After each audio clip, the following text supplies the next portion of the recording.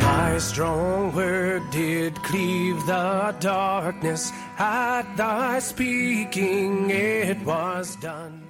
Welcome to sermons from St. Paul's Lutheran Church of Minot, North Dakota. St. Paul's is anchored in the message of Christ crucified for the forgiveness of sins, for the church and for the world. The following sermon is from Reverend Dr. Matthew Richard.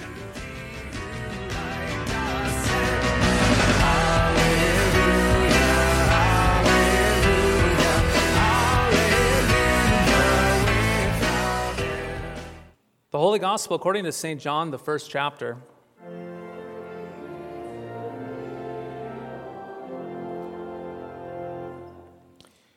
This is the testimony of John when the Jews sent priests and Levites from Jerusalem to ask him, "Who are you?" He confessed and did not deny, but confessed, "I am not the Christ." And they asked him, "What then? Are you Elijah?" He said, "I am not." "Are you the prophet?" And he answered, "No." So they said to him, "Who are you? We need to give an answer to those who sent us. What do you say about yourself?" He said, "I am the voice of one crying out in the wilderness, 'Make straight the way of the Lord,' as the prophet Isaiah said." Now they had been sent from the Pharisees. They asked him, "Then why are you baptizing? If you are neither the Christ, nor Elijah, nor the prophet." John answered them, "I baptize with water, but among you stands one you do not know, even he who comes after me, the strap of whose sandal I am not worthy to untie." These things took place in Bethany, across the Jordan, where John was baptizing. This is the gospel of the Lord.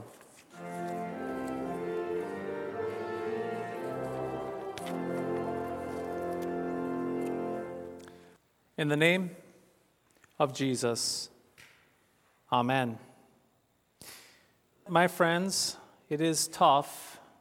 It is very tough. It is tough to admit when we are wrong. It hurts, does it not? It offends our pride. It damages our ego. But what is even more difficult, though, than admitting when we're wrong is having to go and fix something that we've messed up. In other words, while it hurts to admit when we are wrong, it hurts even more when we have to go and do something over again to fix our failures. You see, when we are wrong, we can quickly apologize and be done with it. But when we have to go and fix our mistakes, maybe start something over again, to do it all over again, well, it is even worse. When we have to start over, it reminds us just how much we messed up the first time. Having to start over is humbling. It grinds against our ego. It crushes our pride. It reinforces just how wrong we were. And it brings about, get this, humility. Yes, humility. And that, my friends, is where the real problem is. You see, dear friends, frankly stated, humility is not only very difficult, but it offends us. Sure, we like it when other people are humble around us, and we can certainly pretend to be humble ourselves, but true humility, to be truly humble, while our sinful nature despises it, our old Adam, that sinful nature that we all have, it actually sneers at humility, because beneath all of our Midwestern pious talk and our Midwest niceness and all of those humble gestures that we do, there's a raging, arrogant old Adam, a raging, arrogant, sinful nature. This is the reason why, let me tell you why. This is the reason why, deep down, none of us like John the Baptist. And if we don't like John the Baptist, perhaps you and I are a bit attracted to John the Baptist, though, because he seems to be kind of a wild man. There's an entertainment factor with John, seeing his clothing and his diet of food that he eats and his crazy tactics. They are a little bit entertaining. But when we come face to face with John the Baptist and that message that he has, well, let's just be honest, we do not like him. He's really too dangerous for old Adam. You see, John's message, it attacks. It attacks our old Adam. It attacks our sinful nature. It attacks our pride and our ego. Now, keep in mind that in the first century, John the Baptist, he really made a lot of noise out in the wilderness by baptizing not a few people, but thousands upon thousands of people. You see, John was not some second-class prophet with a small religious cult living out in the middle of nowhere in the wilderness. No, John, he went out to the Jordan River specifically because that was the place that the Israelites originally entered the Promised Land long ago. And so by going out to the Jordan River, John was going back to the very beginning, the beginning of the story, where it all started for the Jewish people. And here's why this is so important. There at the Jordan River, where it all began, where the first Jews entered Israel, is where John is calling everyone to repentance. In other words, he's out by that Jordan River where it all began, and he's essentially saying this: wake up and start over. Get back out here and do it all over again. Start again. You have messed it up. Repent. You are slothful. You're spiritually apathetic. The kingdom of God is at hand, so you need to get out to the Jordan, be baptized, confess your sin, and start over. Do it all over again. You have messed it all up, every single one of you. John, he's kind of like that fourth grade teacher who took a look at that assignment that you handed in, rolled her eyes and wrote a big letter F in red ink and gives it back to you and says, do it over. You failed. Do it again. Well, as can be expected, the religious leaders, they took note of the thousands of people going out to that Jordan River to be baptized. And so they sent some spiritual superstars to figure things out. Indeed, they sent some superstars out to see what was going on. And what did these spiritual superstars hear and see? Well, according to the Gospel of Matthew, some of the religious superstars became a bunch of lemmings. They got pulled along in the hype of the crowd and decided to get baptized with everyone else too, because everyone else was doing it, and they didn't want to be left out. But as can be expected, John does not let us down. John, he blasted them. He said this: you family of snakes, what do you think you are doing here, slithering down into the waters to be baptized? Knock it off, repent, stop pretending that you are perfect. Repent and understand that you are sinners just like everyone else. The kingdom of God is at hand. Now, while it is fun to hear John say that, well, it's fun to hear John swing at the religious superstars, it is even more difficult for us to realize that these words of John, they can be directed to you and me as well. In fact, they should be. My friends, stop pretending. Stop pretending that you are perfect. Repent and understand that you are a sinner just like everyone else. The kingdom of God is at hand. But when we consider these words for ourselves, indeed these words, when we consider them for ourselves, what happens is that we want to turn our guns on John the Baptist. In fact, that is what we often do when we are called out for our sins and failures. For example, when perhaps a pastor or a boss or a parent or teacher or police officer nails you and me for our sins, well, we typically, we freak out. We get all worked up, and then we get angry. We get energized by a sense of injustice, and then we shred the pastor and the boss and the parent and the teacher, the police officer, to anyone who will listen to us. We even do this online through social media, letting our rage and our vengeance out on the person who would dare correct us. You see, our old Adam is like a 3-year-old who is disciplined and then throws a temper tantrum against the one who would dare call us out for our sin. But here's the catch. Here's the catch. While it sometimes works to attack those who call us out on our sin, to get them to somehow back down, it does not work for Christianity. And it certainly doesn't work for John the Baptist. And here's why. You see, when the Levites and the priests questioned John the Baptist, he defined himself like this. He said this, catch this: I'm not worthy to untie Jesus' sandal. Now, do not let this small detail pass by. What John is saying is simply this: I am not worthy to even perform the work of a slave to a master. That is how undeserving, that is how unworthy, that is how unbefitting that I am.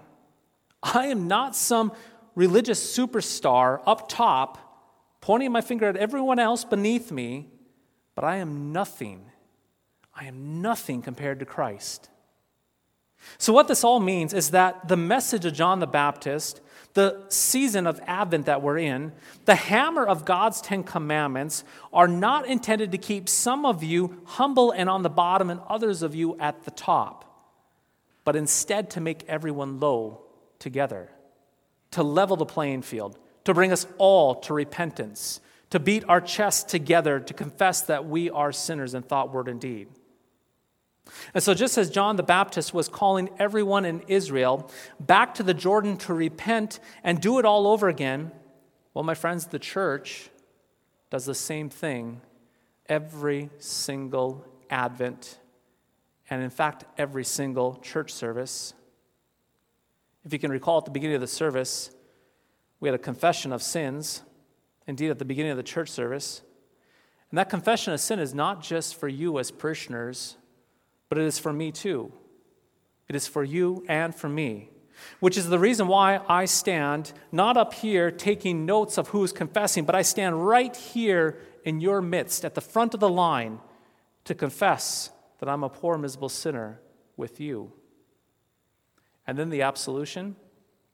Well, the reason why I walk from here on the floor to right here at the baptismal font is for the very specific reason of pronouncing the forgiveness of sins, the word of Jesus into your ears. You see, I lay my hand on this baptismal font where it all began for you as a Christian. Yes, where it all begins for us. Now, speaking of our church services and the liturgy that we have, if you think about it, in our church liturgy, everything we speak and everything we say comes from a disposition of humility, a disposition of need and repentance. When we confess our sins at the beginning of the church service, we need to take note that we're using the words of King David when he confessed his sins after his affair with Bathsheba.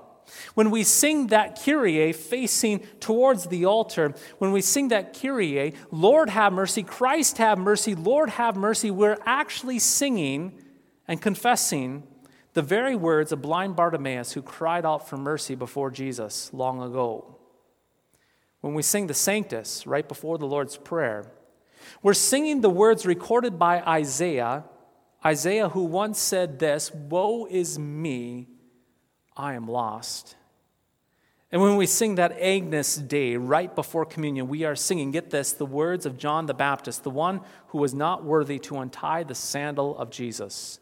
The point being, we do not sing the words of Cain, we do not sing the words of Jezebel and Pilate and Judas or the Pharisees or any other religious superstars, but instead we sing and speak with our brothers, sinners, David, Bartimaeus, Isaiah, John the Baptist, and so forth. We sing and speak the words of those bunch of sinners who had no hope in themselves, but a hope outside of themselves in Christ, in the promised Messiah. Practically speaking, my friends, you and I, we hate to repent. We would rather remain in our pride and our puffed up egos. But God's law must come to us to grant us repentance, sorrow for our sin. The law must come and grind us to a fine powder so that we do not confess our greatness, but the fact that we're poor, miserable sinners. The law must come to first prepare us for the gift of the gospel. Advent must come first before Christmas, and John must come first before the Christ to prepare us. The reason being, if we do not hear the law, we will not realize our sin. And if we do not realize our sin, we have no need for forgiveness and no need for a Savior. Baptized saints, mark this. Our whole life needs to be one of ongoing repentance, where we are constantly repenting of our pride and our arrogance and our egos so that we can be like one who is unworthy to untie Jesus' sandal. So, dear friends, the message of Advent and John the Baptist is quite clear and quite simple. Repent. Start over. Be returned to the baptismal font. Remember that your identity is not in your pride or your ego, your abilities, your accomplishments, any of that stuff, but you are found in the worthy one, Jesus Christ. Christ is the only one who is truly worthy, and as the worthy one, he does not stand far off, but is the one who came to us, God be praised, at Christmas long ago, to be the Lamb of God who takes away your sin and the sin of the world. You see, he meets your pride with law, and then he meets your humility and confession with grace and forgiveness. And so you are not left only with law, you're not left only with Abbott, you're not left only with John the Baptist, but you are given the gospel, you're given Christmas, and you're given the Christ child. You and I are never worthy to untie the sandals of Jesus, but that does not stop Christ from drawing near to you. He does draw near, and he considers it well worthwhile, because he is the God who draws near sinners with forgiveness and life and salvation. Repentance and faith, sin and grace, Advent and Christmas, being prepared to receive the Christ, always to Jesus, always from Christ. In the name of Jesus, amen. Thy strong word bespeaks us righteous, bright with thine own holiness. Thank you for listening to today's podcast sermon. You can access a full manuscript of today's sermon from Pastor Matthew Richard's blog At www.pastormattrichard.org or visit St. Paul's website at www.stpaulsminot.org. The Lord bless and keep you.